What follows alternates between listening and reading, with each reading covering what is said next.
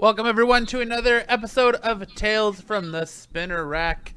My name is Matt, and this week our panel consists of Jay from Audio Ammunition. How's it going, Jay? Hello, pretty good. Good. And then Corbin, who pulls double duty for like every podcast in the world. Oh my God! hello. How's it going? You can catch Corbin on Absolute Geek. You can catch him on Couch Crunchers. You can pretty much catch him everywhere. Your mom's bedroom. Who knows? Where Corbin goes is an exciting place. You jerk.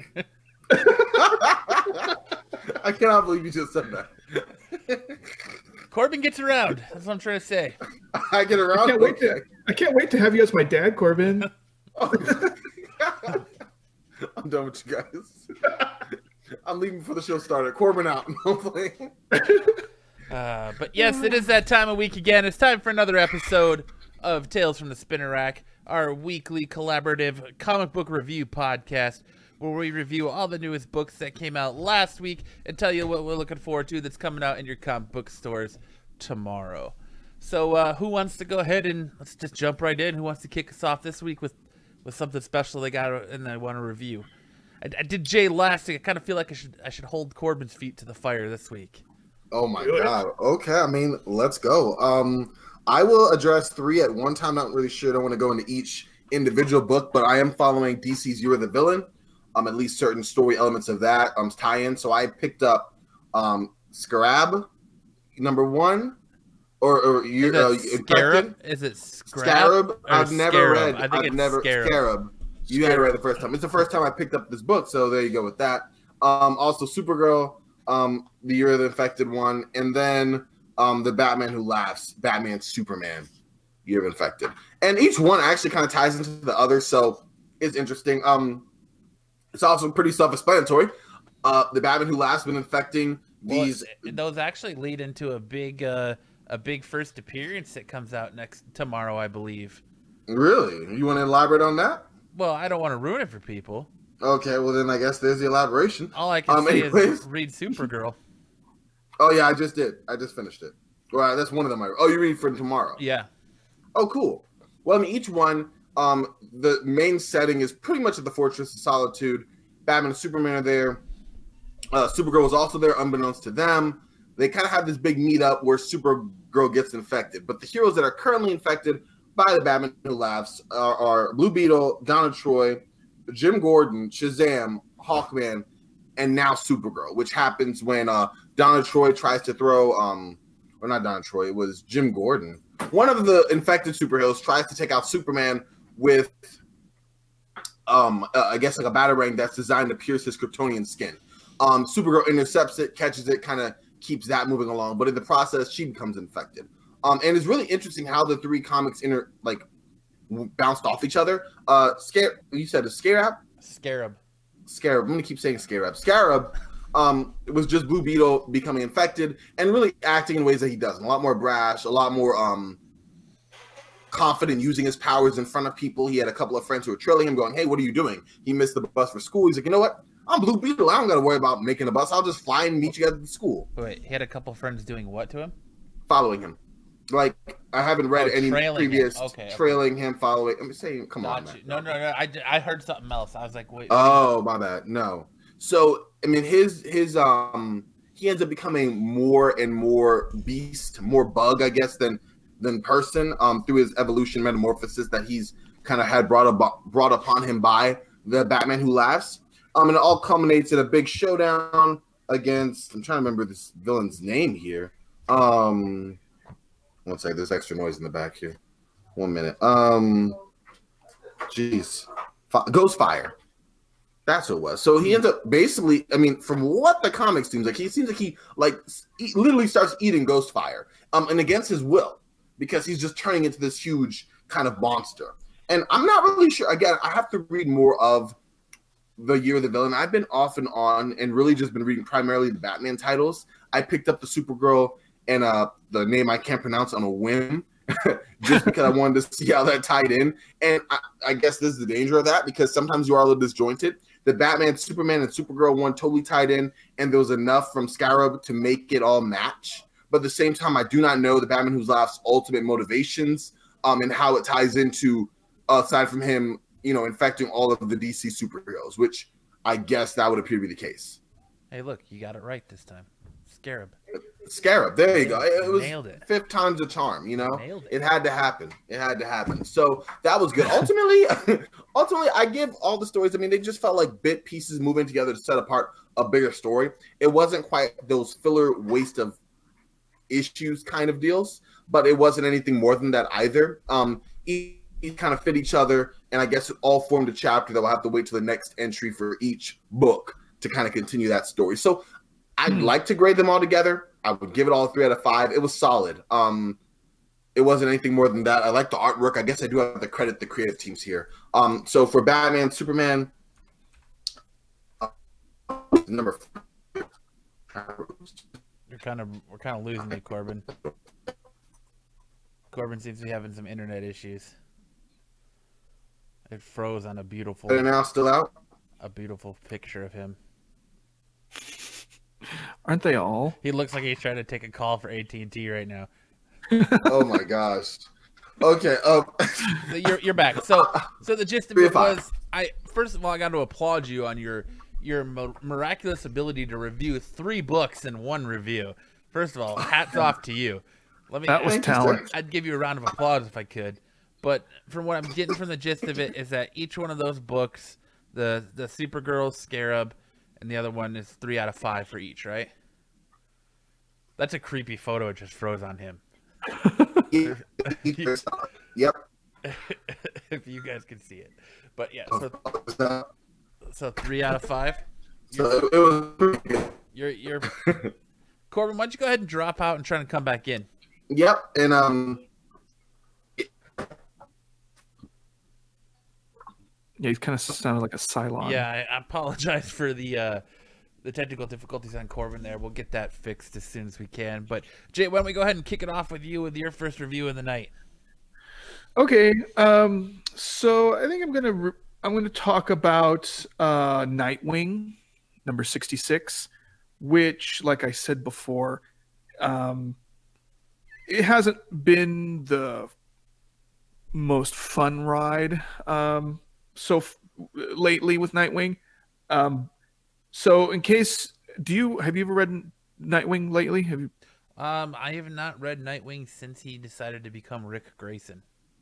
Okay, so you know that there's 3 like do-gooders that found his his uniforms underground. Nope. And okay, so the last thing I read is when he got shot. I believe he gets shot in the head, and he becomes Rick Grayson, and he gets like the Nightwing scar on the side of his head. Yeah. So KGB shot him, but so in his absence, these 3 civilian. Well, I guess they're not civilians. There was like a cop, a firefighter, or 2 cops and a firefighter. They decided to all wear Nightwing costumes, and they all have different era Nightwing costumes. So yeah, it hasn't been exactly that great, but a couple issues ago, Talon showed up wanting to recruit Dick to the Court of Owls, and it seemed like a really good this old gem again.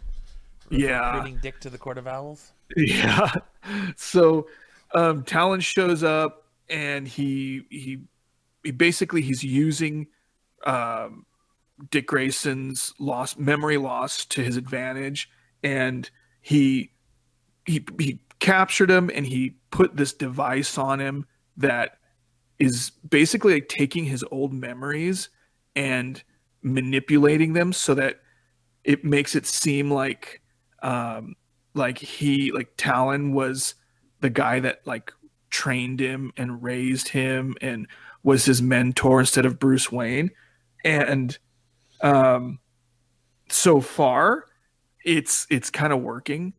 And he pretty much has Dick Grayson under his control, thinking that, you know, he's an assassin for the Court of Owls. So his first mission was to kill the other Nightwings, which that's where like the issue ended, which would be really, really great if he did. I hate to say. It'd be fantastic. If he killed at least 2, I'd be really happy. 1, I'd be pleased. But so that's where it ended, where he was about to, you know, stick a knife into all of them. So, and then a pretty good cliffhanger. And art. So Dan Jurgens is the writer, and the artist, gosh, Ronan Cliquet, something like that. I'm not all that familiar with any more of the stuff that he does, but art's pretty decent. And since Talon showed up, I feel like the story has kind of, at least for me, been a little bit better, a little bit more engaging. So I will give Nightwing's number 66 2.5 out of 5. If he would have killed one of the other Nightwings, it would have been a 3. You did a Corbin. 2.5 out of 5, huh? Yeah, it's pretty average, but at least it's not below average like it has been. It's been up. It used to be a solid 1.5. Wow. 2 maybe, but it's getting better. And you call yourself a Nightwing fan? Hey, I don't make any apologies. I call him like I see him. Okay, that crap story is a crap story. I don't care who it is. Hey, you get no slack. You know, get no gaff from me. All right, so I'm gonna go ahead and start off with a book that I picked up on a whim this week. It's from Maria Lovett. It is from Boom Studios, Heartbeat #1. Yeah. It's actually this comic originally came out. It was originally written in Spanish, so they've now translated it to English. Boom Studios picked it up and translated it to English and brought the first issue over. Oh wow! The story is about a young woman who is poor, and she is attending a high class high school of sorts. She's kind of an outcast and an outsider, and she doesn't have a lot of friends, and people kind of look down upon her. And the only reason she's able to attend this school is because her mother is actually like a caregiver for a rich family in town. So because her mother holds that position, she can kind of go to that school, and her mother's a workaholic. And it kind of the first issue kind of centers around her talking about how she's an outsider and how she feels alone and like has all these strange feelings when she comes upon a boy that she has a crush on. And you kind of see their interaction, and he kind of picks up a bird, and then she goes on a little bit more that she kind of runs into another popular girl that gives her some gaff for being poor, and you know that old story kind of makes fun of her for being poor. So at the end of the book, she goes into a classroom, and she opens the door to find that the guy that she has a crush on has killed the girl that was giving her issues. He was sitting there on the ground with her in his arms, her heart ripped out, and he was drinking her blood. Come to find out, he's not a vampire. He just really likes the taste of blood. So apparently, with my research after reading this, because I was like, look, this story's crazy. It's all over the place. The artwork in it is beautiful. I got to find out more about it. And then that's how I come to find out that it was originally written in Spanish, and they've just now translated it to English. And when Boom picked it up, apparently moving forward, it dives into like he knows that she saw him. Like she saw him basically with her dead body. He knows she saw him, and they kind of start a relationship together, and it kind of fuels around this group of people, and their relationship is kind of the driving force behind it with his lust to drink blood. It's really interesting. If you're into horror and you're looking for something odd and different, I would definitely recommend checking out Heartbeat #1. I would probably give it a solid 3.5 out of 5. Nice. Okay. It was different. Like it was. I picked it up on a whim. It was different. It's not like anything else that's out, because I was like, this dude's a vampire. Well, no, it turns out he's not a vampire. He just likes the taste and the metal taste of blood. So he kills people to drink their blood just because he likes the taste of it, and he'll kill to get it. So yeah, I thought it was interesting. It was, like I said, if you want a horror story or you're looking for something out of the norm, out of the superhero realm, I would definitely recommend picking up at least issue 1 or 2 of Heartbeat #1 just to check it out. Cool. Good palate cleanser then, huh? Yes, definitely. Cool. It definitely filled my lust for Walking Dead since that book has ended. So it's definitely like that weird horror off the realm non-superhero book that I just, like I said, picked up on a whim. So it was pretty cool. Cool. Like it. What you got, Corbin? Hate to crack open this one so soon. I've been looking at it, trying to figure out if I wanted to talk about it right now, but let's just get to it. I got Batman 83, Tom King's run. This story was essentially like a goodbye to Alfred. That came 6 to 7 issues too late, in my opinion. Yeah, I'll agree with you on that. Yeah, I mean, I'm sorry. I think that I guess I just have to kind of go into it. That's really the entire story. Was it a goodbye to Alfred though, or was it a goodbye to Bruce Wayne from Alfred? I want to say it was two things. It was a goodbye to Bruce Wayne from Alfred. It was also a goodbye as far as Tom King could write it, because we know there's going to be a Pennyworth story coming out in February, or a trade paperback or something, and that will not have King attached to it. So I think this King's version of saying goodbye to the character that he kind of just killed. So I that's what I think it is. And that's where he dies. Huh? And you just froze. Oh, I did. Wow. I'm not sure what's going on over here. Anyway, yeah, that's where he died. Exactly. I think it's an odd filler issue, only because you only have 2 more issues left on the run. So yeah. I kind of feel like that's something that you would, have done a couple issues ago to continue the story moving forward. You have a final clash with Bruce Wayne and Thomas Wayne, who I guess is really the whole antagonist of this whole City of Bane storyline, which is another it boggles my mind how that's even possible when the storyline's called City of Bane. But that's another story for another time. And I found some things troubling about this, I will say.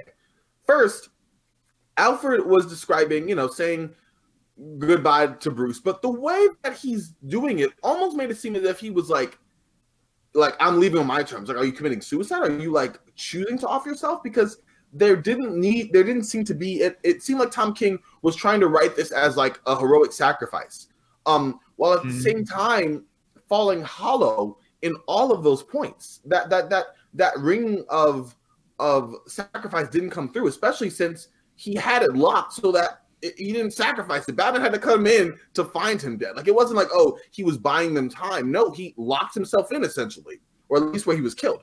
And this was in Batman 77. So it was just very odd to me that would happen. Also, the fact that he referenced Bruce Wayne before trying to be Batman, apparently also trying to commit suicide, that was just very jarring.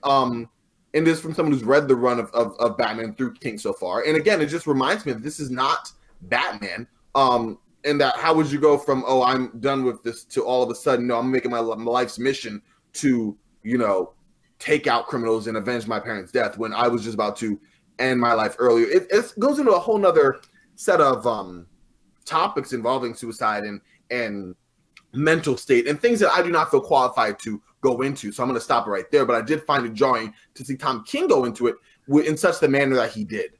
All in all, it was a very odd, confusing filler issue for me. I did not enjoy it. The artwork was fine. And there's something to be said for that, because it's been a varying quality the last couple of issues. And I guess there's something to be said. There was also a couple of beautiful splash pages that were really really cool, some not splash, two-page spreads that I really liked. And I think that was kind of the highlight of this book, which was really a quick read for me and not one that was enjoyable at all. It ends with Thomas Wayne asking Bruce, is he ready to give up? Bruce saying never, and they get ready to clash, as Bruce says, for Alfred, which he's like, one more time, Father, for Alfred. So I guess we'll finally get the big fight next issue. I mean, at this point, King only has a couple more issues left to kind of actually get to what we're trying to get to. So I'm not really sure how much more further he can kick this rock down the road, but he's done a great job of it. I give this one 2 out of 5. Oh, what did you feel about it, Jay? I agree with a lot of what Corbin said. I thought that was, it was pretty spot on, especially, about the self-sacrifice thing. I was kind of like, what? So he is sacrificing himself so that Batman can win this, is kind of what it made it seem like. And I don't know. My thoughts on that were kind of conflicting, but I do agree that Jordi Belaire's colors are very great. Yes. And so just the writing alone, that those like Longfellow poems that Tom King quoted, I feel were really, really good at drawing out the emotion that he was trying to convey, because some of these panels, man, like Bruce Wayne waking up and realizing where he's at and what's going on, and his face changing from like grogginess to like surprise to sadness, to anger. It was just, I don't know, it was pretty cool. And some of the, there's this one panel where he's like holding Alfred and the tears are just like streaming down out of the bottom of his cowl. Yeah. And I was like, oh my gosh, that is, I mean, I think he's a very good writer, and he conveyed that the emotion of it very, very well. Because it hit me pretty hard, and there's been a few issues that Tom King has done. I don't know if you guys read the annual last year, where I think it was last year, where it had it basically had him, Bruce Wayne and Selina, where they're really old, and Bruce Wayne, I think he had cancer or something. It was like an alternate reality thing, but yeah, so it showed Catwoman. I don't know. It had like this little story of him, basically his last days, and Catwoman like leaving the hospital after he passed away and stuff. But oh my gosh, that's like one of the most heart-wrenching comics I think I've ever read. So that being said, I really enjoyed Tom King's writing, but I also agree with Corbin. Is like, so Bruce or Alfred's been dead for what, 4 or 5 issues? Yeah, going on 6 now.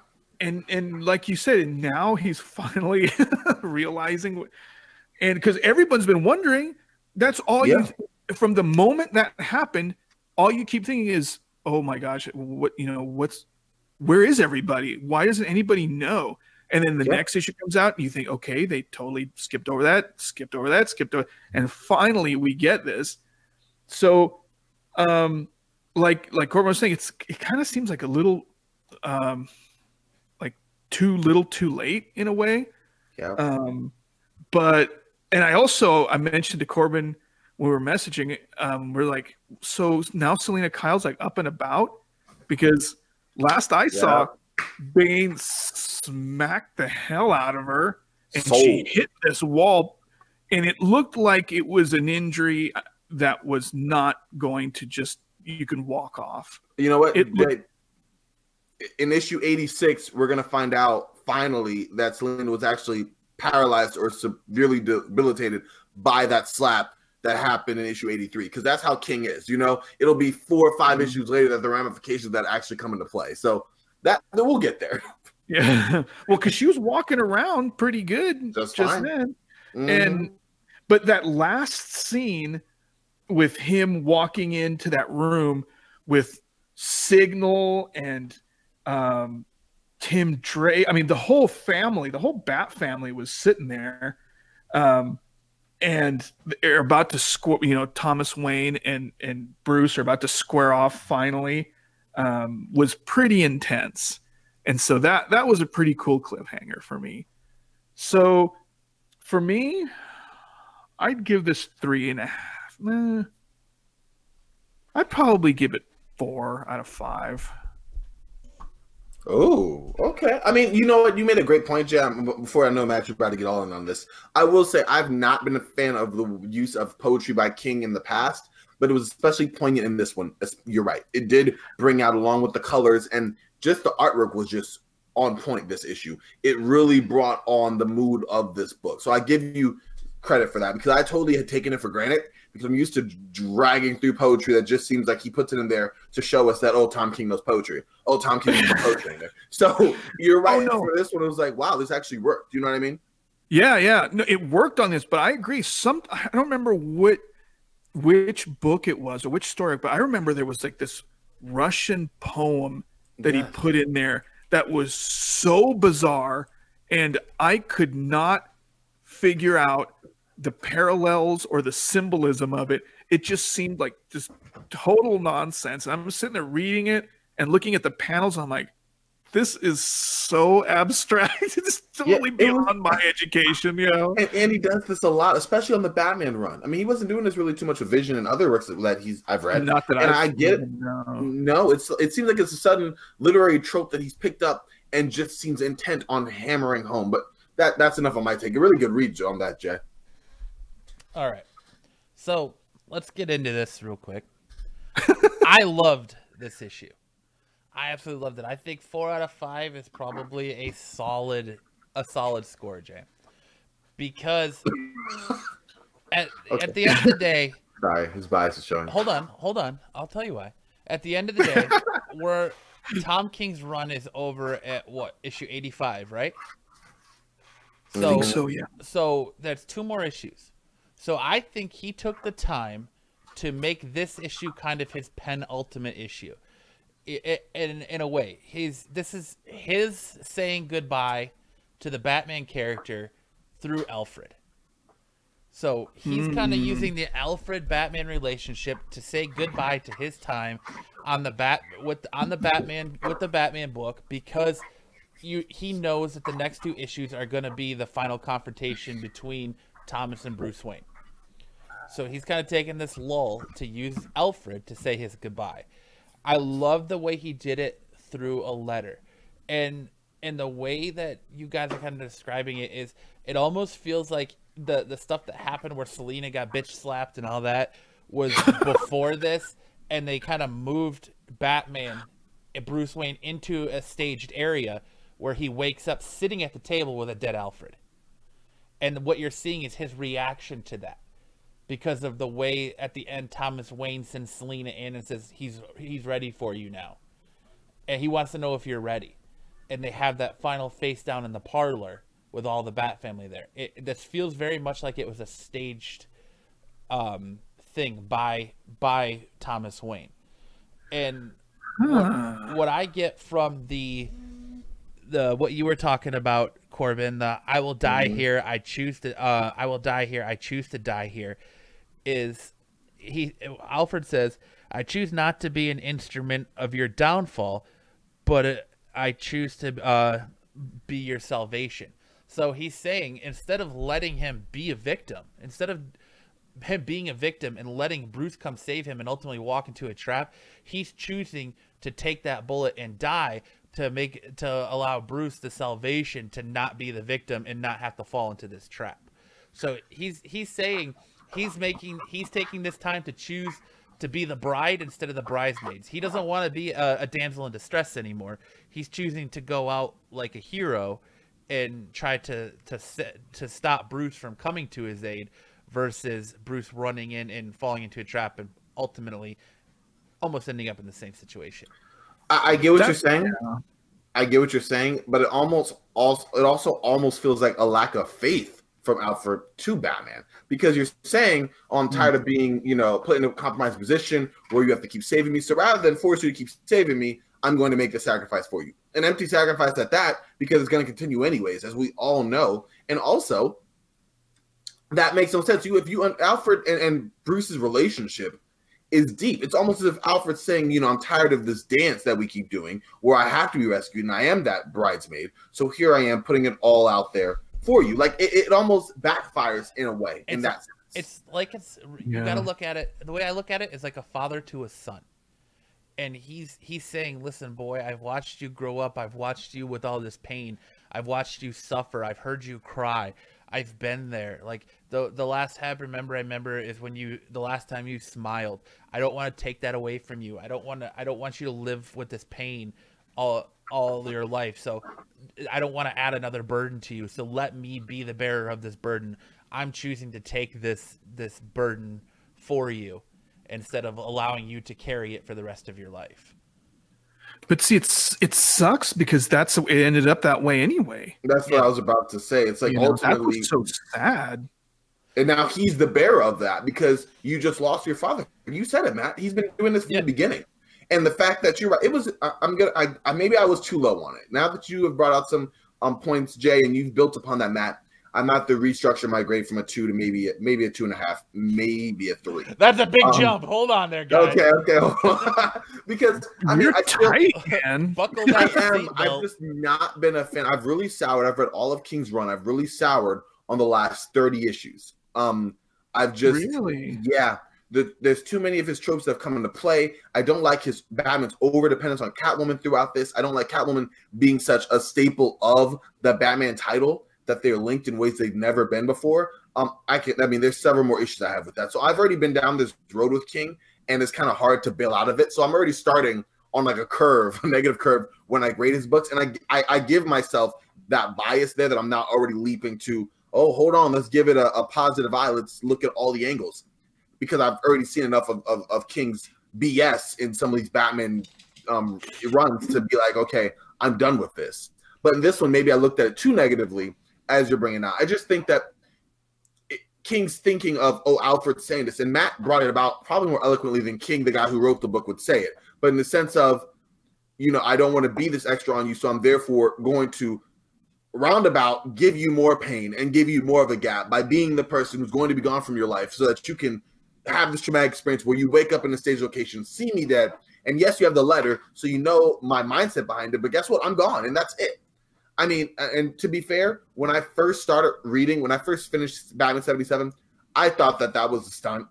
They bring him back. It was an angle, yada, yada, yada, something. So I didn't believe he was dead. And then, I didn't either. And then building upon these other books, therefore, okay, even more so the fact that, okay, they'll find a way to bring him back and we'll find it was all a mistake. It wasn't until the solicitations that said, the Pennyworth book that's coming out that I was like, oh, that was real.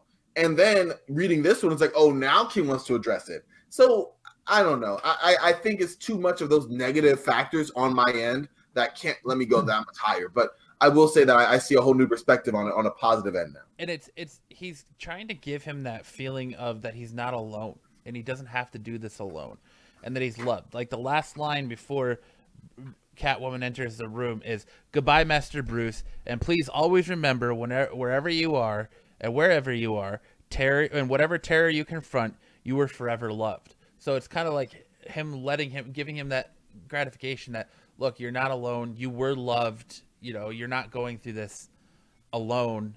And, I like I said, the way it's written and the way it's written from Alfred's perspective, it feels to me very much like a King's goodbye to this character, goodbye to his time on this character. He chose to use Alfred's death and the point of view from Alfred to do that and get that across. And now you're getting the final showdown, like that final page where Jay was talking about, and I'll hold it up right here if you guys can see it, where he's walking in, he's got cowl off. He's surrounded by the Bat family. As he gets closer, he puts the cowl on, You know it's go time, and he's about to have that final confrontation.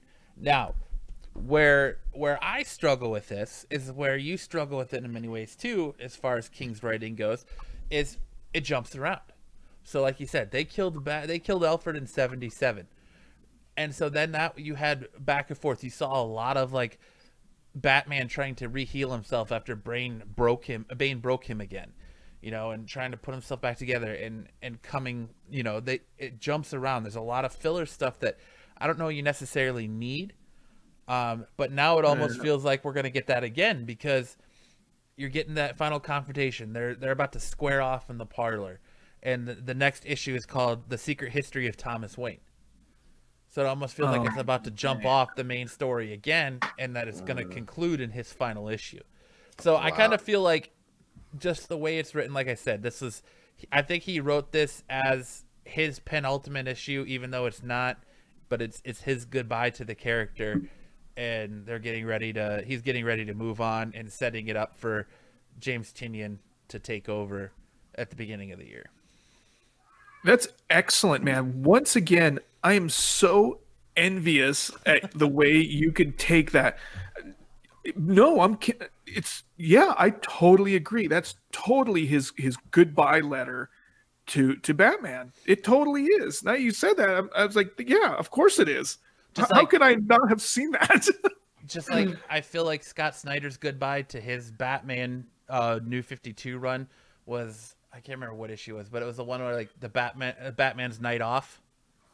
It was one of his final issues. It was like a one-off, like end of the run issue, and I kind of felt like that was his goodbye to the character, as where I feel like this is King's goodbye to his time on the Batman character. Yes, I totally agree. If I would have caught that early on, it probably would have made it more emotional. So, kind of glad I didn't. So you give it a 4 out of 5 as well, Matt? I give it a 4 out of 5. Solid. The only reason I don't go 4.5 out of 5, because I mean, listen, 5 out of 5, that's perfection. All right, and this was not perfection. This was not perfection. As good as it was not perfection. But the only reason I don't go 4.5 out of 5 is because of like what you said, the jumping around that King does, and how this isn't going to be looks like we're going to jump around again to come back in the final issue.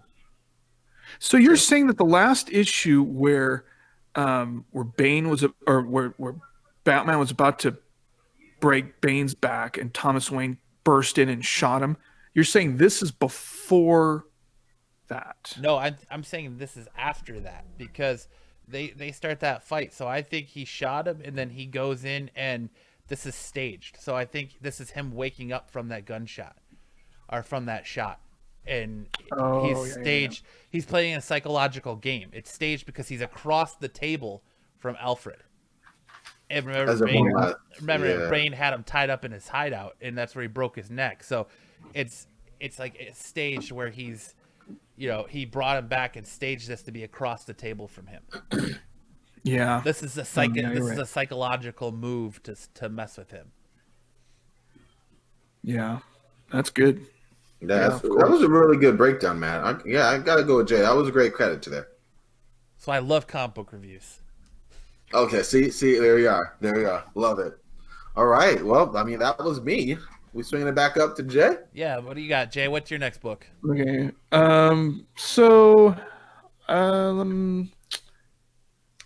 oh gosh, let's talk about Justice League. Have you guys read Justice League? I do not. I did not pick that up. No. So it's more of the Perpetua, the goddess that from the whole post Dark Knight's Metal, and she's the mother of Monitor, Anti-Monitor. And anyway, so she goes and she sides with Legion of Doom, and she transforms Lex into like this using her powers into this being that is pretty much unbeatable. And so the book I mean, it's been this whole run with this Justice League versus the Legion of Doom, it's been like Legion of Doom has pretty much just been crushing Justice League, like left and right. They've always been a step ahead of them, and it's been kind of cool because right when you think you're like, okay, here's where it's gonna end, here's where Justice League is gonna prevail, nope, it's like it just gets slipped out from underneath them, or one of the Justice League does something stupid and impulsive, and it ruins it for everybody. So it's kind of cool because, like, in the beginning of this book, it starts out with Superman, Batman, and Wonder Woman talking about, it's just so it's really somber, and they're like, we're not going to win this, and they're all agreeing. They're like, yeah, we're screwed.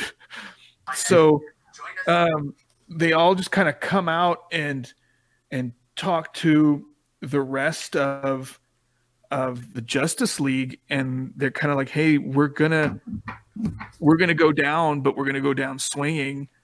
And so that's when it like cuts over to the Legion of Doom and Perpetua, and she's kind of giving her speech to the Legion of Doom, saying, hey, and it's funny because Brainiac's like saying, I want all this knowledge, can you give this to me? And then she's like, oh, I got something in store way better for you.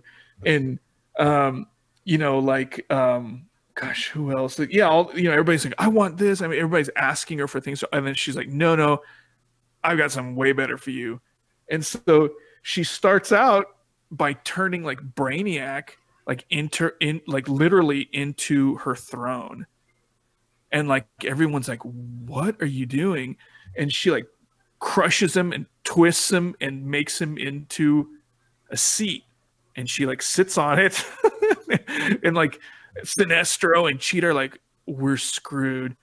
And she like gets them and essentially turns them into like a battery to feed into Lex, and to give Lex more power. And so they're starting to think, well, all the villains are like, well, we got the short end. She promised us like ultimate power, and now she's just screwing us all over. She totally used us. And the Justice League, and basically the whole thing ends where the Legion of Doom comes to the Hall of Justice, and their ship is, like hovering over the Hall of Justice, and I don't know, this was kind of cheesy, but it was kind of cool too. The Hall of Justice turns into a ship also that the Justice League are in, and the book kind of ends that way, where like Perpetua and her army are like ready to invade, and Justice League, they're just going to be like this huge clash. So that's where that ends. And the last panel here is just Batman like gritting his teeth, saying, "Now let's finish this." So, and then it just says next, haul out mayhem. Yeah, because of the Legion of. Funny. So yeah, so that's, hopefully this comes to an end, because I'll be honest, like a lot of these issues with this Justice League Doom war have been, if they just would have cut this whole run in half, it probably would have been a lot more easy. It would have been easier to digest, but it's been dragged on for a long time.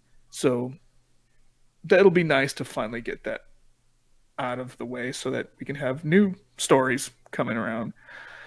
So for this issue, I'm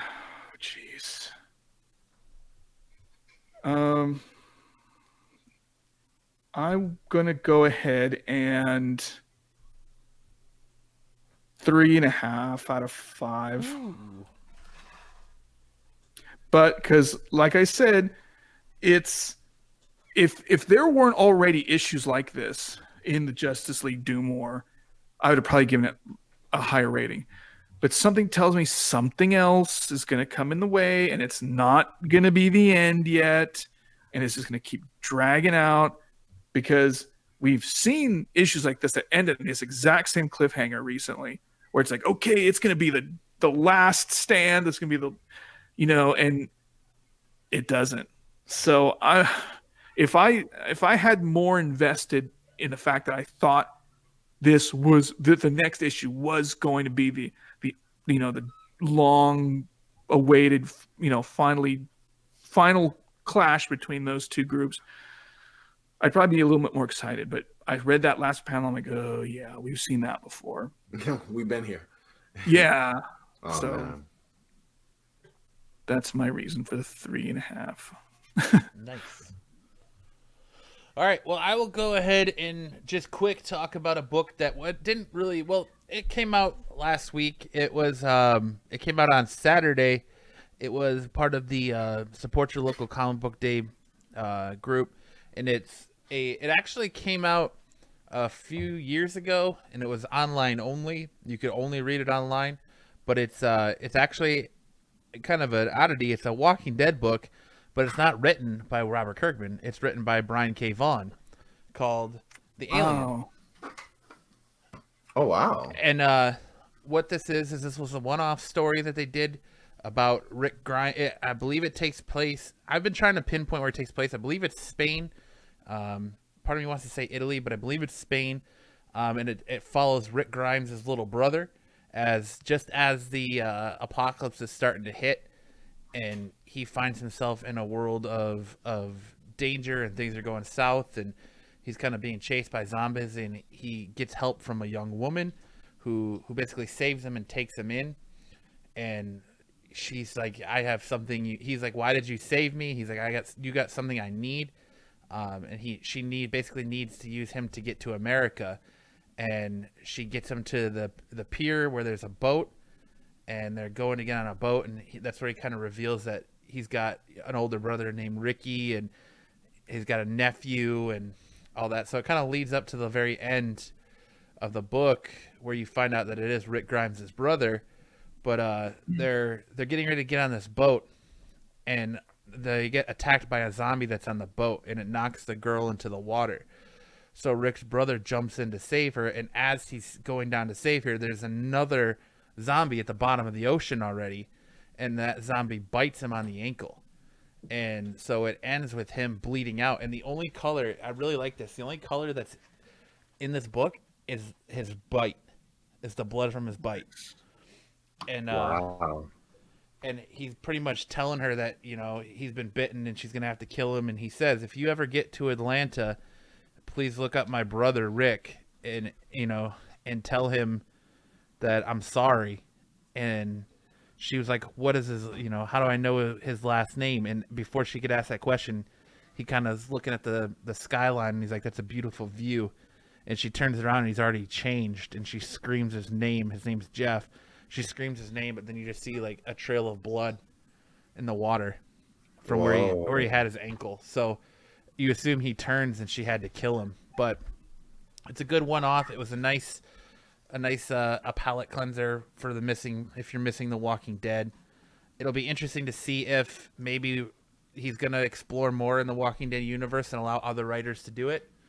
Because I kind of got that hint from the comic shop owner. He's like, we've been hearing inklings that there's more to come from the Walking Dead universe, but it just might not be Robert Kirkman writing every issue and going different directions. So we'll see what happens. But I want to clear up some misconception about this book real quick that's kind of been going around online. It's been rumored that there was only 600 issues of this book printed. It's not true. And then it was also rumored that this book had the original print run of the very first issue of The Walking Dead. I don't think that's true either, because Skybound is now starting to sell it on their website.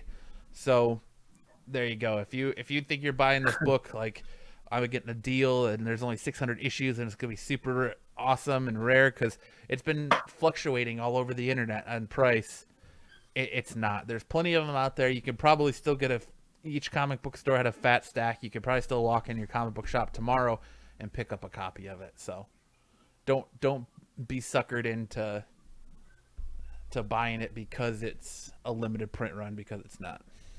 You turn around and sell it on eBay. But it is the first time it's in print, though, so that's exciting in itself. But I figured I'd give it a nod real quick. Cool. It's cool. Let's kind of switch gears and let's talk about a book I'm sure we all read, and it was the end to the month or summer long Donny Cates Absolute Carnage series. Yes. It came to an end. You saw the final confrontation between Carnage and Eddie Brock. What you get? Whoever wants to jump in, go ahead and tell us a little bit about that story and how the issue ended out. Corbin, I mean, I have more of an opinion than a recap of the story. Well, recap this issue real quick, and then give your opinion, Corbin. Okay. Well, this was gonna make you guys a little upset here. I read it midway through, and I got tired of it. I couldn't finish it because I had too much influence by my friends that told me about it beforehand. That's where the opinion comes in. So basically, I mean, let me get my notes here because I actually put some up. 1 second. Oh, this man comes prepared. I had some notes here that I just have to kind of get through. I was gonna bring this up if we had time, but apparently we went straight to so one moment here. Well, Jay, while he's pulling up his notes, why don't you tell us a little bit about the issue? Okay, so this was, like you were saying, the final Absolute Carnage issue that had, basically the return of Carnage and the final battle with Venom, and it. Okay, so I don't know. I thought it was pretty. I thought it was pretty good. I wish there would have been a little bit more of I don't know, like I guess of a cap to it all, but I did like. So are we spoiling this? Yeah, I guess it doesn't. It's been a week. Oh, okay. Yeah. Yeah, I guess if those lazy bastards wanted really so I thought it was pretty good. I liked the all the heroes coming in at the end and kind of as like the as soon as everything looked really dark and you thought all of the symbiotes were just gonna totally overpower everybody. The heroes came, and of course at the very end, Peter Parker, found the inner strength and managed to clobber what's his face, Carnage, and I guess that's kind of where it ended. And then Eddie Brock at the end. Oh, and okay. There's the one thing I didn't remember is. So Eddie Brock's kid is the one that kind of like knocks the crap out of Norman Osborn, knocks the symbiote out of him. And I don't know. I used to read Venom, but I stopped. So I don't know. Have they ever made any reference to Eddie Brock's son having any kind of power? It just started in the Absolute Carnage stuff, I believe. You see it in some of the tie-ins. I'm still like, that's kind of where I was. I was like, what is his power? Like it doesn't distinguish his power. And I don't know if maybe he just has the power to have command over symbiotes versus it being a host. He can command them. I don't know. Or he has the power to kill symbiotes. I don't know what his power is. And I've kind of been thinking about that and scratching my head about that since I read this book last week. I'm just like, I don't know what's going on. It's definitely, I mean, you see, like you said, you see him blow up the symbiote. You see the final confrontation between him and Eddie pretty much makes a sword out of his symbiote and stabs Carnage with it, killing him. But in doing so, he did what they've been trying to stop this entire time, which was releasing and calling the god Krull. and basically Carnage wins without winning. His plan still came to fruition, even though Eddie just killed him. But I think it's gonna it's setting up Kate's next story run, Venom Island. I think is what he's essentially doing. And that's where I have to pipe. Okay, so I got this. This is where I shouldn't have bought too much in. I had a buddy I was talking to about this book, right? He was saying, "Oh, it's really just a setup for the next one." He didn't recommend me reading it. Well, you have to finish the story, so I picked it up. Right now, here's my thing. If we remember, Absolute Carnage #4, the last kind of scene we had was Venom, who had just grew wings, flying after a similarly winged Carnage. Right. So I'd imagine all of us thought we were gonna have a treat because the notes I had taken, we'd already had in this series symbiote dragons, we had a Venom Hulk, and we had a bunch of other whack stuff that already happened. So we think that it's gonna be like a big giant clash, right? Yeah. Look at the book. No, the fight was anticlimactic. It wasn't anything really there, and I mean that kind of kept in line with the arc that we've already seen from Eddie so far, which is that he didn't have to outmuscle Carnage because there was other ways for him to win this one. So the fact that he made this questionable sacrifice at best was odd to me. And mind you, this is about the time where I gotta kind of pull out because it's the extent of my reading, and I was actually gonna finish it after we're done. But I already knew where this led off. Haha, you got it. Anyway, but I realized that the story, the way it was going to me, it wasn't going to go to an ending. It was going to just stop. And the next one would happen. But the problem is you have to finish the first story to get to the next. So for me, I mean, I'm sure we're all veteran comic readers. Having been through the same type of book before, I was like, all right, like I'm not that invested in it to finish it. And that's why I feel bad. But my notes up to that point was that the illustrations, for one, the art was amazing depth. Like just amazing. Ryan Stegman did a very good job conveying the mood, doing a great job of portraying Carnage. There was a point where he said, you're going to lose your little boy. And the glee on Carnage's face was sickening. Like you could visibly see that. His picture of Cletus Cassidy at the very beginning of the book is outstanding. Yeah, it's some amazing work. Yeah, and that's one. Another one that I noted that I really liked was after Carnage presented Eddie with the choice between saving his son or the world, and the look on his face, the despair, all of that. The picture could say 1,000 words, and it felt like it did. It was palpable. The resentment, the anger, the fact that he knew he was going to do something terrible, and yet was so determined to do what he was going to continue on the line of action. So all of that, I mean, the series itself, in my opinion, has been outstanding. I will give it that. There's been plenty to like up to this point. I was not a fan of the conclusion, though, so much so that with a couple of pages, I just stopped. I didn't think it was going to be any sudden revelation because I could see where this was going. And based off what I've heard just now, there wasn't. I'm going to reread it just because. I think this page right here is absolutely beautiful. It's amazing. Cool. I mean, you have to give Ryan Stegman. Donny Cates did an amazing job, but Ryan Stegman to get as a penciler, great job. Just a phenomenal job, really giving across not only emotion but set pieces, everything. It was great. So, I mean, that's mine. I mean, if I was to grade the conclusion, not even sure if we're really doing that since it's more of a roundtable discussion, Matt. But I mean, I gotta give it incomplete because I didn't finish it, but I didn't finish it because I figured it was going to be kind of an abrupt ending. I didn't want to have to go through that. Well, I mean, it's your review of it. It's what you want to give it. It's what you think. I mean, 4 out of 5, even with that. Can we be? Well, see, I was gonna say, can we be honest with ourselves now and say that, in the grand scheme of things, Donny Cates, I'm a fan of his writing. He's a fantastic writer. The art was beautiful, but in the grand scheme of things, all the tie-ins for this book were unnecessary. I had a feeling. I learned. I should have learned long ago about this, but I learned the hard way from War of the Realms.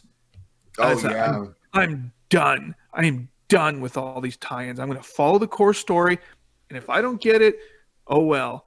And so I didn't pick up any of the tie-ins. A couple at the beginning, but I think some of the tie-ins were pivotal, like the Venom tie-ins, the stuff that played out in Venom. Well, the stuff that played out in Amazing Spider-Man was good. And the ongoing series that were tied into this were. Giving us the Miles Morales stuff was kind of whatever. Like the Scream stuff was whatever. The stuff with Deadpool was whatever. It really didn't feel like it was needed. It didn't feel justified even in the ending of the story. It didn't feel like those tie-ins were necessary. It felt like it was just a cash grab at the end of the day. Oh, yeah. So Well, there was a Captain Marvel absolute carnage that came out last week. I think too. It's like, I think overall, the core story, and I'm going to include the ongoing series tie-ins with this. I agree, 4 out of 5. But I think overall, with all the tie-ins included, and the one-off tie-ins, I'm going to give it like a 3.5, if not a 2.5. Like a 3. Well, I'd say between 3 to 3.5. I think is fair, just because I felt like it was an unnecessary cash grab, which extended this series and made it go months when it didn't need to go months and across every book that was what, $5.99 a book, $4.99 a book, like ain't cheap. You know, it's, and I feel like like one of the things to talk about that I'm looking for tomorrow is the next issue of Venom comes out, and I kind of think that we're gonna get a little bit more answers to the ending of this arc in Venom, because it leaves it on a cliffhanger. He's sitting there and his kid's like, "Did you say you're my dad?" So he went from thinking that it's his big brother to now knowing that it's his dad. So I think you're gonna see a little bit play out there in the next issue of Venom, and we'll see where we go from there. But like I said, overall, the core book intact, 4 out of 5. But 4 out of 5. But if you're gonna go overarching entire story, including tie-ins, it lowers the score. Yeah, I'm just so sick of these big crossovers. I was like, man, we don't need this. You know, it used to be a huge event when Marvel would have their big crossovers, their big, the like stories that cross over, into all the different issues. Now it's like we went from one to another to another to this, and there were some that were even parallel to this. It's like, man, what? I'm tired of it. It's been a long time since a Marvel, well, even a DC event has had the payoff or been that huge, just earth-shattering event. You know? Yeah, that's actually lived up to it. Because they're so ingrained to just every year we're gonna just reboot. We're just gonna reboot. So there's no. It feels like there's no. I don't know what the word I'm looking for. I don't want to say cause, but there's no rhyme or reason. Ramifications for the event. There you go. Ramifications to the event that's taking place, because it's an end of the event, so come January, February, they're going to reboot it anyways. So it's not going to matter. It's hard, right? And it's hard to invest in it when you're sitting there reading it and all this stuff happens. You're like, you're just spinning your wheels here, because all this stuff's just going to be reset in 6 months. Yeah.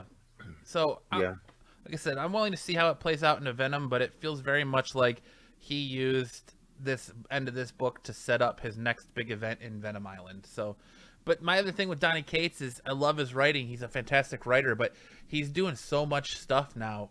I'm worried that his writing's going to get stale. I'm almost worried that he's going to get that Bendis burnout where his writing's going to become stale, because he's doing Carnage, he's doing Silver Surfer Black, he's doing all of his indie books for Image, he's doing now he's picking up Thor. So it's like he's got all these books that are going, and it makes me worried that maybe he's spreading himself a little bit thin, and his work is going to start becoming stale.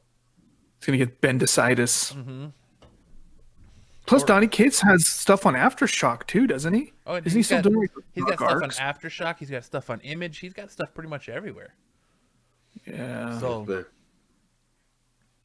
I'm afraid he's going to get the Bendis or the Snyders, and his writing's going to be mediocre. It's gonna take a hit. I don't want to say mediocre because he's a fantastic writer, but it's going to take a hit. Yeah. Just like I think like personally, in my personal opinion, you might not agree with me, I feel like Snyder's writing has become stale and kind of lost its footing since he's left Batman. Wow. I mean, I would agree with most of that. I feel there was a few standout issues here or there, but then again, I guess in reference to that, I can't call to mind. I just remember reading some after that Batman, but you're right. I mean, for the most part. He can never capture that magic yet. Like, look Last Night on Earth? Look at all. Well, Last Night on Earth is good, but I'm not going to judge it yet because it's not finished. And it scares me. Like, issue 1 and 2 came out 1 month from each other, and I love issue 1 and 2. But the fact that it's taken so many months for issue 3 to come out scares me. That's true. And this seems like such a complex story. He's trying to wrap it up in 3 issues. That worries me. Even if they are oversized issues, it worries me. And look at his work on All-Star Batman. Look what he did with Dark Knight Metal. Like, people liked Metal, but I thought it was mediocre at best. Some people think Metal's a top 10 book. Yeah, I disagree with that 100%, and you know that. I think the best thing to come out of Metal was giving the DC universe the Batman Who Laughs. And even that's been overused enough, man. Jeez. Yeah. But I get you. It's like Baby Yoda, well, because it's DC's Baby Yoda. They're gonna milk that bitch for everything they can, you know? Yeah, so, totally. That's why he's in everything, and he's the main villain in the Villans. Year of the Villain, yeah. Next year will be Year of the Batman Who Laughs. Yeah. Next, you're gonna see a Batman Who Laughs animated movie, or into the Batman Who Laughs. I don't know. His own ongoing is inevitable. Well, I've already had kind of his own. He had his own 5-issue miniseries or 6-issue miniseries, whatever it was, and then you've got what they're gonna do, the Batman Who Laughs like DC streaming live action show, or like what's next? He's gonna show up in Titans next season, like. Who knows what they're going to do with this character? Oh, look out, Harley Quinn. Yeah, right? So I just think that, like I said, I like Donny Cates' writing. I just hope that he's not spreading himself too thin. But again, I think that Absolute Carnage falls short, much like most Marvel and DC big crossover event books have done lately. So, yeah, I will agree with that for sure. Like I said, I just wish... we had all this time, invested in this. I would have at least liked to have, you see 5 out of 5 on a series, and you're like, okay, this is going to be the end. I can't wait to see how this all. But it didn't end, and in fact, the last page was, hey, check out the ending in these books. You're like, oh, come on. It's like, I don't know. You want it tied up a little bit better, and then you want to read about the repercussions in the ongoing stuff. Right. Like Amazing's already moved on. Well, I'm moved on to trash. I knew that was coming, but I get what you mean. I hated Amazing Spider-Man 34. We'll talk about it when we get to it, but I hated that issue. I put it down halfway through, and I'm like, I'm done. Well, let's do that because I did the exact same thing and I have it in my hands right now. All right, let's do it. For one, okay, so I get that we already have, and this is unrelated to this, but they're already having a Marvel, and I'm on all of the issues for it, the 2099 event. Mm-hmm. Where they're not remaking the universe, they're kind of doing their own take on the 2099 universe, except making the 2099 universe that was originally done with Peter David and Stan Lee and them in the 90s. More 2019 relevant conscious. All I have to say, it's kind of confusing right now for me. I'm reading Fantastic Four for 2099. I read the 2099 Alpha. I have to reread it again because it's really interesting. A lot of moving parts. But this one... Well, let me give you some help with that. I've heard from a lot of people that you need to read Amazing Spider-Man before you read the 2099 Alpha, and it helps you clear things up. Then that makes perfect sense. I read the Alpha from beginning to end already, and most of Fantastic Four before I started reading Amazing Spider-Man 34, and I did not finish it. Not because I was tired of it or knew where I was going, but it just didn't hold my interest enough for the other books I had. I said, I'll just get to this another time. There's nothing here that really sparks any tremendous ramifications for me. It's like Spider-Man. It's like a Spider-Man team up, really. Well, it's kind of the retelling of the 2099 universe, and they're redoing the Image because we're in the future now. This book came out, when they were only speculating on what the future was going to be. Well, we're there now, and so now they have to readjust it and speculate what the future will be from considering the technology and whatever we have now. So it's kind of like that retelling of Miguel O'Hara coming from the future to the past and trying to seek out Peter Parker and where Peter Parker was and all the stuff that's tying into it. And like I said, I just found it so boring. I got probably halfway through it and was like, you know what? I did the same thing you did. I was like, I've got other books here that I need to get to that are piquing my interest way more. I was like, I'm saving Marauders for the end. My last book to read is going to be Marauders. I was like, I got better books to read. I'm not finishing this. I'm out on Amazing Spider-Man for a while until this 2099 stuff is over. I'm out. I really want to buy into it too. See, I've never been a fan of the 2099 stuff, and so now that they're like redoing this again, yeah, I'm like, I don't. I seriously, I had the same idea that you guys did. I'm like, I don't like this, but I'm gonna power through it because I'm a man. Okay, that's what men do. Oh, okay. So now you're calling. So our manhood is being called into question now because we didn't finish the issue of the book. You're reading a comic book, but yeah, our manhood is being called into issue because we didn't finish the comic book. Pages, hey, man. Sorry. Sometimes it hurts. Sometimes the truth hurts. Yeah. Okay, I will say this. I will give whatever credit I can. I liked the art by Patrick Gleason with the colors by Matthew Wilson, D. Cunniff, and Chris O'Halloran. Particularly what they did with Spider-Man 2099 and Doom. There was one 2-page spread like it was. I loved the dark contrast, the colors, all of that it. was cool. It popped, and it was something I still look at even while not finishing the book. So I'll give credit to that. But everything else on this was so forgettable. I'm right there with you, Matt. I mean, I'm not going to drop out of it just because I want to be invested in the 2099 universe. That's growing up with Spider-Man 2099 and reading Punisher 2099, all of that is really kind of in my head when I'm looking at these with such hope to want to have that same level of entertainment and inspiration and sense of what could be in the future and having good, compelling stories that tie into that. I'm not getting that right now, but I'm hopeful. And so that's why I'm still on that. But I don't know why they're pushing the 2099 universe again. And the only thing I can get from it is it's a cash grab. It's a cash grab to get you ready for Into the Spider-Verse 2 because Miguel O'Hara is going to be a big important character in that story. So they're trying to refamiliarize the general people with Miguel O'Hara and Spider-Man 2099 and what he's all about. Well, yeah, actually, at the end of the 2099 Alpha that I finished reading, Nick Lowe, the co-editor, actually said basically it came from one of their writers, Matthew Rosenberg. They had their Marvel Comics Creative Summit, and he basically said, "Oh, well, you realize that 80 years from now it's 2099."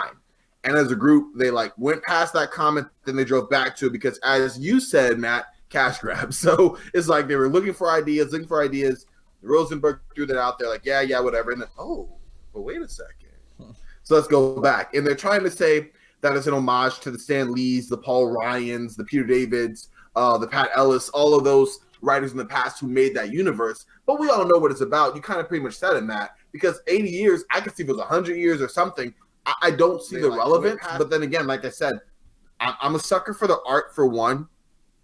And I also loved the storyline growing up, as a kid reading this stuff. So for me, it's nostalgia that's really driving it home. But as a story, I'm not impressed at all. Not impressed. That's good to hear because sometimes I'm like, am I missing something from not picking this up? But if it's all nostalgia, dude, then it wasn't nostalgia. I mean, I was never into it when it was going on before. Yeah. So.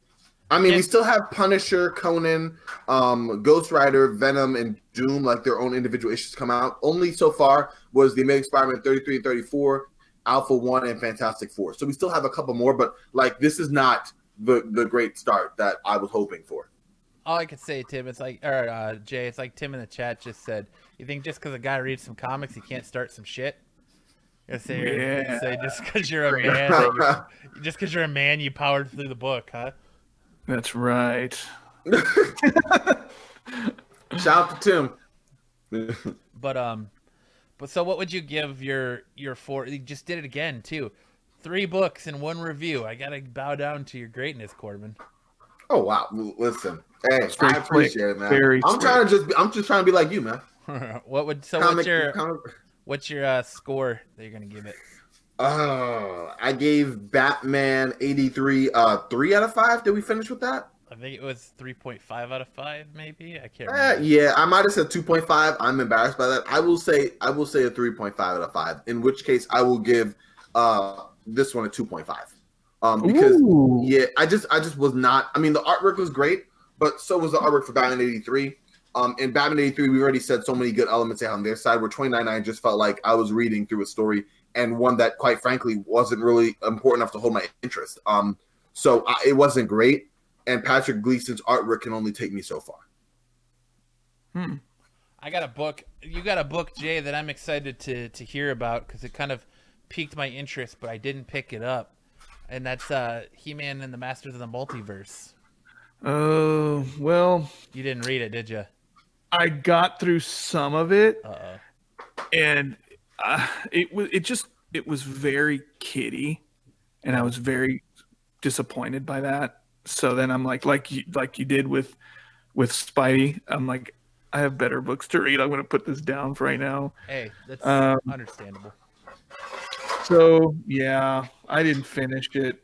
I don't know. It has some pretty cool art though. I'll give it that. Art for the week has been a win, I will say. Even Yes, the books absolutely. we didn't like, we've liked the Yeah, art I for it. think you're right. Yeah.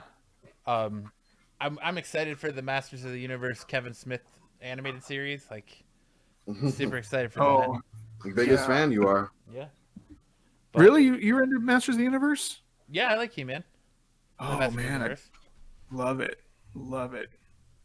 But I mean, I didn't read the comics, but I used to collect the toys as a kid and watch the TV shows and the cartoons, and even though I enjoyed the Hanna-Barbera knockoff better. I can't ever remember what the hell it was called. They had the fucking like goo things that wiggled around, and they had the like rhinos that shot pellets out of their heads. Oh, God, I can't think I remember that. I can't remember what it was called. I want to say Herculoids, but I don't think that's right. I don't know. I can't. My He-Man knowledge is lacking, so I have no help for you there, buddy. But yeah. So, anyways, all right. So, shall we move on to start getting into the realm of X-Men here? And I've only got 2 books left. What do you guys got? I'm kind of right there with you, and they kind of tied in with Excalibur and the Marauders. Yeah, I'm about spent too. I got Star Wars number 75, but yeah, Not I'll worth. pass that one over. Well, what would just give us the highlight? Give us the real quick rundown. Okay, it seems like it was wrapped up really fast, and it was just, I don't know if you guys remember me moaning about it last time, but so yeah, those rock people were on that planet, and the rebellion was going to blow it up, hoping the Imperial fleet would be next to it and take them all with them. So it turns out that the rebels ended up being stuck on that planet with the bombs about to go, with the charges about to go off. They're going to explode the planet, and it turns out that the whole planet was a giant rock monster, and all the rebels that were on there, Luke, Leia, everybody managed to escape, and this giant rock monster took the explosives and literally spit them onto a Star Destroyer and exploded it. And Vader went surfing on a piece of debris into an Imperial shuttle, and that's how he got away. And it sounds like I'm making this crap up. Unfortunately, I wish I was. And But Kathleen that's all. Kennedy says that there's no goddamn Star Wars expanded universe to take out for movies. Give us some rock people planets. Let's go. And then Vader surfed on a sea of magma on a rock. That was impressive. But You know why? Because he understands the power of the dark side. Rock does. Lobster is a P-52 song. Kyle, welcome to the chat.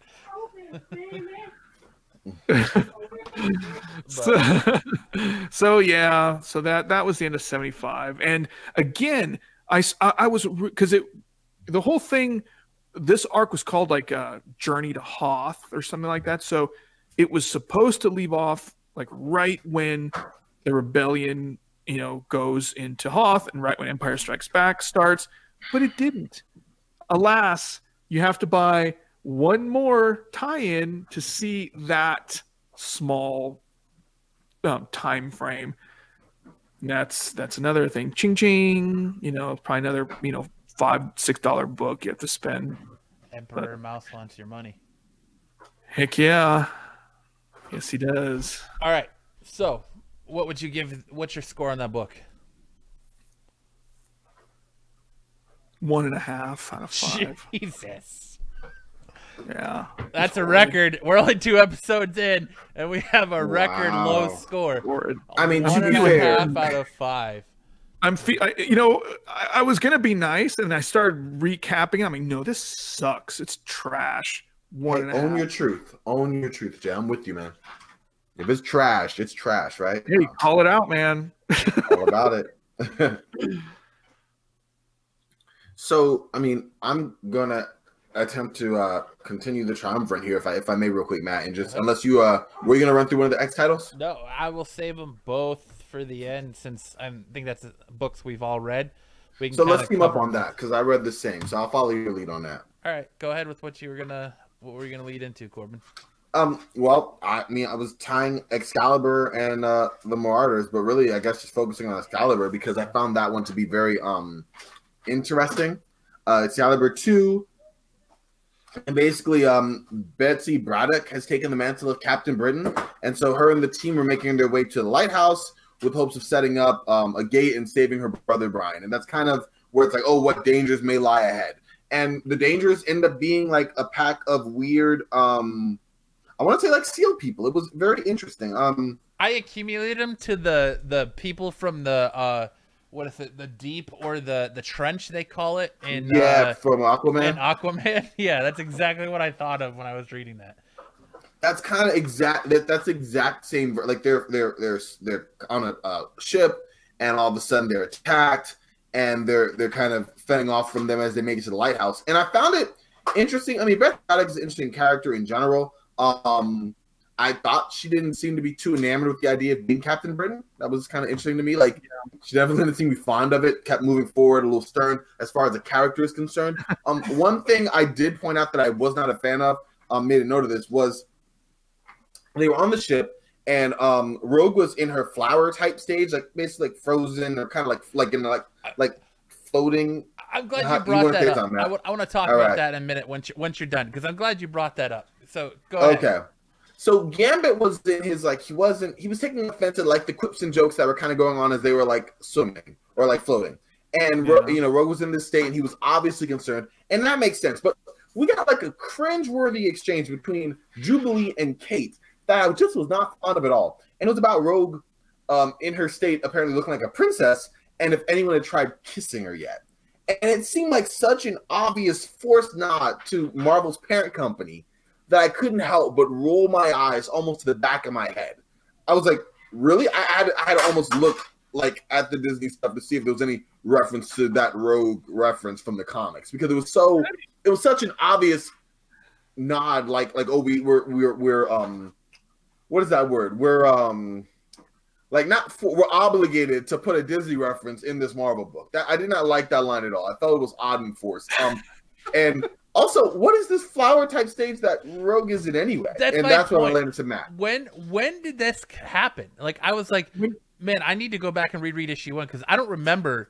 I remember clearly issue 1. I don't remember her going into this flower stage. I don't remember that either, but she got hurt when she tried to open that door. Right. And is that when it happened? Because yeah, but I don't remember this whole weird thing that they got going. Yes, Tim. Betsy Braddock was previously Psylocke, and now Psylocke has separated. If you followed X-Men in the 90s, she took over the body of an Asian woman, an Asian assassin, and they've been kind of stuck together. But now with the forming of her code, they have separated. So Betsy Braddock is now Captain Britain, now that her brother's trapped, and the other I can't think of her name right now, took up the mantle of Psylocke. So yeah, they're two different people now. But yeah, I don't know what this is, and what's the deal with Apocalypse?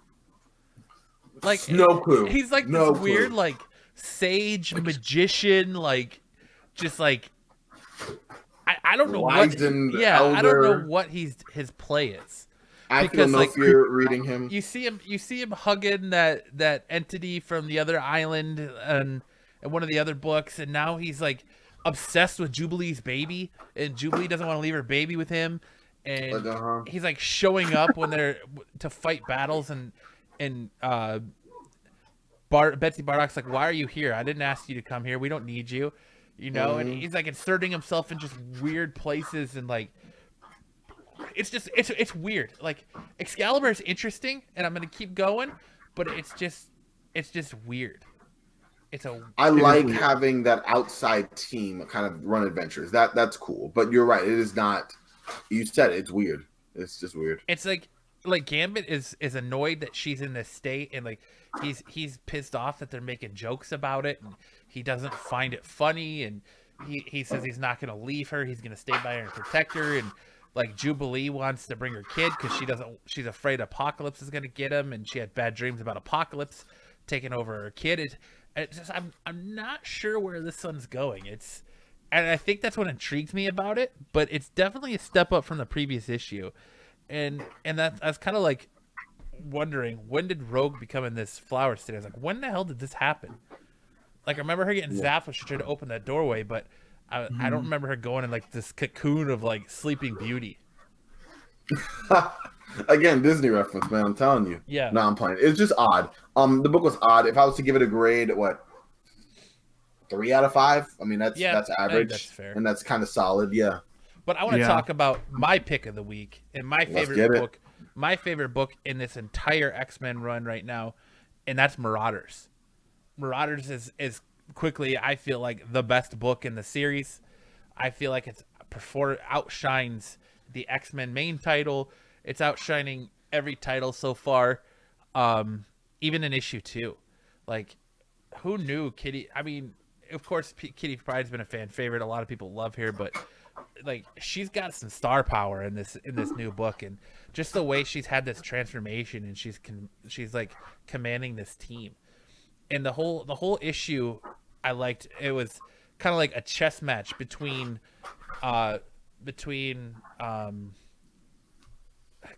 Frost and Sebastian Shaw.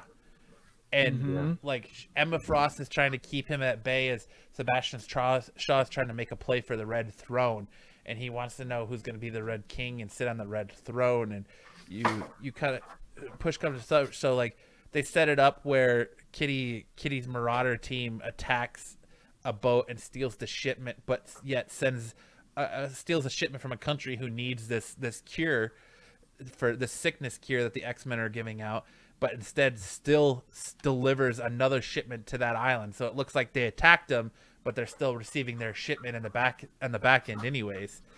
And Sebastian Shaw's like, I'm gonna, who's on the Red Throne? I need to know who's playing the Red Throne.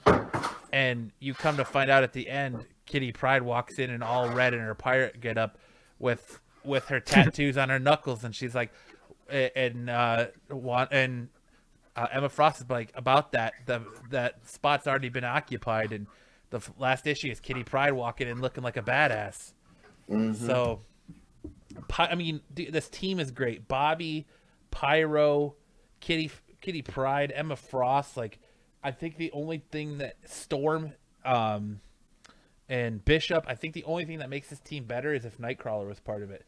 Just because he's kind of got that pirate swashbuckling way, but yeah, that's true, huh? I just think that this was a fantastic read, and like I said, it's by far one of my favorite title in the X books. And just kind of like Kitty in that, and she walks in, and just like I say, when she walks in with this confidence, like a badass, I'm not lying. She walks in with the red coat and the sword and the X-belt pouring a glass of liquor, and she says, "I'm the Red Queen, bitch."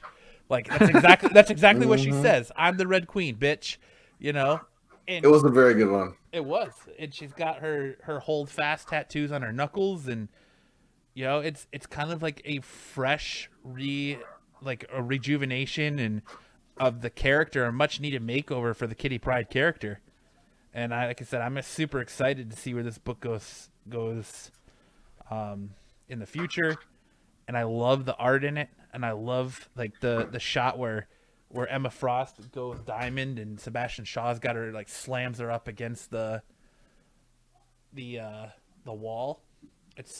I give Marauders a 4.5 out of 5. I can't give it a 5. Oh, wow. Because if it had a little Nightcrawler action in there, I'd give it a 5, but 4.5 out of 5. So yeah, I agree, man. I thought it was really entertaining. It's fun, and it's like you said, it reimagines, or not reimagines, but it kind of revamps Kitty Pryde as kind of like, well, she led the X-Men for a while in Uncanny, but she's the leader of this group, and I guess now she's the Red Queen. The thing that's kind of weird, though, that I can't help thinking every time there's something like this going on with the main chairs in the Krakoa like government, is this whole thing's probably going to come crashing down. I mean, Sebastian Shaw is one of the guys one of the main, like the heads of that governing board, and he's already screwing around, taking, shipments and pocketing money on his own, and he's already doing his back end deals and stuff. I'm like, man, right? When is this whole thing going to? And apparently, like you were saying in Excalibur, Apocalypse is kind of creeping around, doing his thing in the shadows. It's like, it's not going to last. Well, I didn't want to say it last week, but now it's been 2 weeks since this has happened, or even longer than that. X-Force #1 with the death of Xavier, that has shaken up the hierarchy in Krakoa. And you have, why are you flipping me off, Corbin? Oh no, I had my one finger up. No, I was agreeing with you because I think you were referencing Kitty Pryde, and I think her whole personality, this assertiveness, this confidence, this way that she's carrying herself now, is a direct effect or a direct result from that death of Xavier. And I like the way that of all the characters they could have done that with, Kitty's transformation, personality-wise, due to the death of a mentor in Xavier, makes the most sense. So another reason why it's a good one. Yeah, and like you said, they're all kind of jockeying for that position that is vacant, that head of the table that's left vacant by Xavier, because even Magneto's got his own goings on in the background. So it's interesting to watch all of these in Sinister too. So it's interesting to see where it goes from here. Kyle's over here trolling us in the chat. Is this Couch Crunchers? No, it is not Couch Crunchers. Don't be a coward, Kyle. Come on. I tell you, they can't fact check us no-name actors. Bishop to B5. He's just giving us no-name actors. Star Wars. Definitely a character study. Dark and ominous, possibly a character study. He's just trolling in the chat.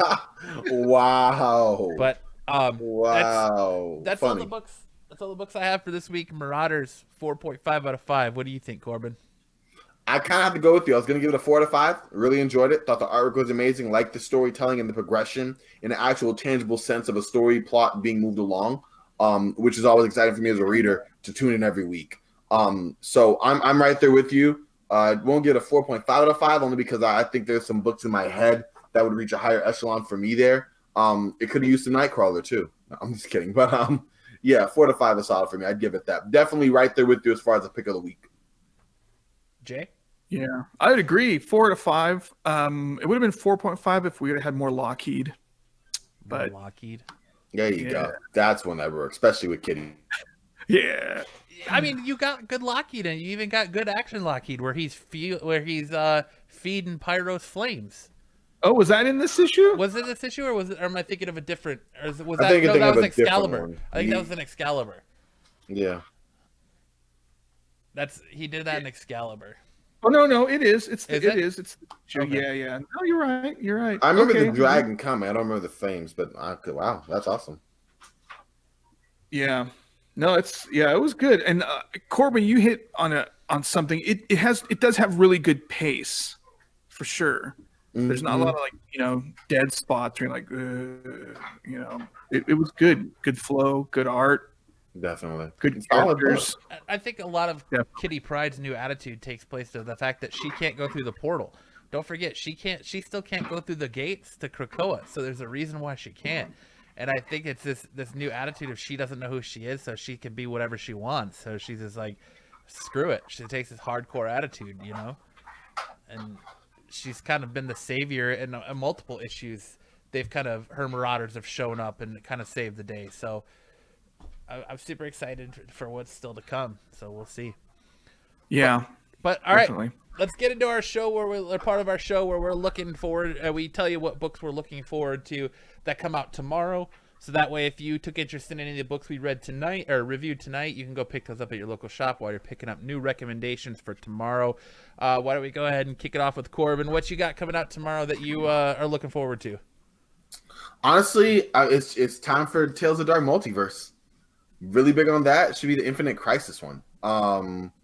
That's taken all. I know it's not your traditional weekly kind of pull, but that's been one I'm very much looking forward to. And then it's almost as much as I am for the next one after, which is the Judas Contract. So I'm anxious to get my hands on that. Aside from that, yikes! I mean, it's my slow week. I mean, this is my big week. So I have my Batman titles. I have my 2099. So I can't remember what's really on my next one. Probably another rotating Spider-Man title and whatever I pick up at the shop when I go tomorrow. So that's kind of that. My big one is definitely Tales of the Dark Multiverse. It's been a great series, everyone. Like a really, really good one. I can't recommend it enough. And I really can't wait for their interpretation on a story that was already kind of dark to begin with, and see where they go with this. With the Blue Beetle apparently being a really key character in this one. So can't recommend it enough. And then also when they've been putting out these the Tales of the Dark Multiverse one-shots, they've also been putting out the dollar facsimile comics of the original storyline. So definitely make sure you pick up one of those too, because why not? They're cheap, and I mean it's a great story. You already know you're getting. Jay, what do you got coming out tomorrow? Well, one thing that I'm kind of excited about is a book that Image is putting out called Philadelphia. That's on my radar as well. Yeah, it's about a detective whose father, who's also a detective, and apparently he's a very renowned police officer, and this guy's father was murdered, and he goes back to his hometown to solve his father's murder. But when he's there, he finds out there's corruption, there's all sorts of things. But the thing that really had me, vampires. I'm in. That's all I needed. I'm in on the vampire scene. Say the word and you're sold. Heck yeah. So yeah, Philadelphia looks pretty cool. Basketful of Heads #2 comes out next week. Oh yeah. Tomorrow. John Constantine Hellblazer #1. Hey, I'm willing to give it another go.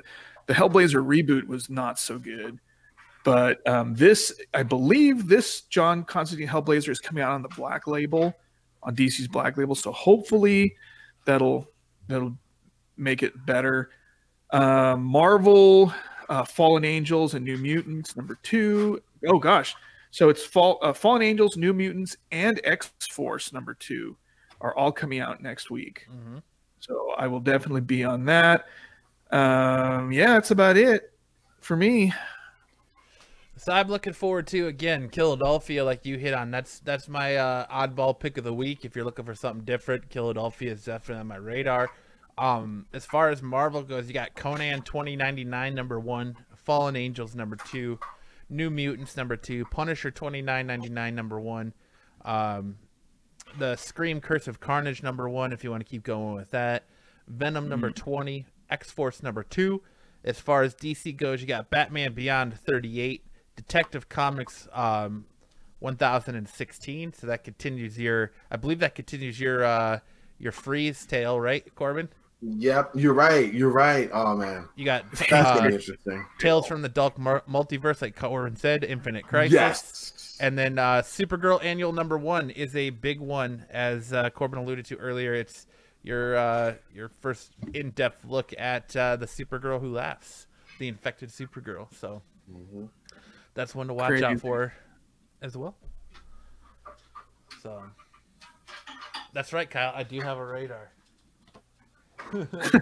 Wow, funny. We're there. Do you guys have anything else you want to cover? Any other bright spots you want to make people aware of as far as what to look for, what to pick up? One more thing. Oh, sorry, Corbin, go ahead. Oh no, I was gonna say, it was just a random topic. If you're into the Black Friday, but you're a comic fan, there's several comic stores in the Valley that'll be doing their own Black Friday sales. Cheap books, whole bunch of reduced prices on sets and trades and everything. So definitely keep your eyes out for that. And just ask your comic shop owner if they have anything planned, and then definitely look around because there's more than a couple in the Valley that have some big event for really cheap comics and a quick way to stock up at a low price this weekend. Cool. One thing I wanted to touch on real quick, book that came out a couple weeks ago, the other title on Joe Hill House Comics, it's put out by DC, is Dollhouse Family.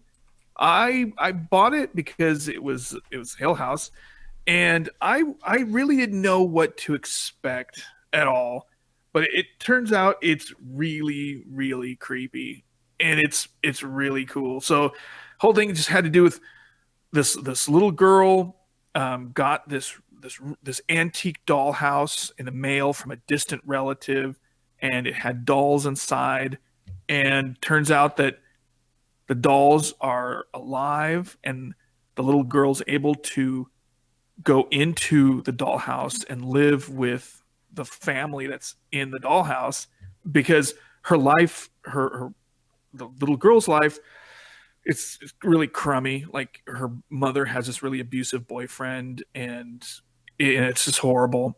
And anyway, so the little girl, when she's in the dollhouse with her little dollhouse family, saying, "Oh yeah, I don't like it with my my mom's boyfriend, and he's rough." And then one of the dolls goes, "Maybe he ought to visit the black room." And then she goes, "What's the black room?" And the little doll goes, "Oh, maybe I shouldn't have said anything about that to you. You're kind of young." And so that's what it's kind of left off. And like, so they're going to stick this guy into this thing called the black room, and who knows what it is, but I guarantee it's probably going to be pretty creepy, because it was a pretty cool book. It's very well written. I'm about to check that out. It's good. Yeah, the Hill House comics have been intriguing. Yeah. It kind of gave me like a Coraline vibe. Ooh. Okay. Oh. Interesting. Anything else, Corbin? You good? That's it for me, man. What a show. All right. Guys, I want to thank you for taking this trip with us on Tales from the Spinner Rack issue 2. We had a lot of great reviews tonight, a lot of great books. I want to encourage you guys to make sure that you subscribe to everyone who's a part of this show and makes this show happen. Subscribe to Absolute Geek Podcast, Couch Crunchers, Grizzle Geek, Audio Ammunition, and Comic Book Exposure. But for this week's episode of Tales from the Spinner Rack, I am Matt. I'm Jay. Corbin the Comic Barbarian. Make sure to like and subscribe. Make sure to hit that like button if you had a great time tonight and you enjoyed our reviews. As always, support your local comic shop. Keep them bagged and boarded. And we'll see you guys next time.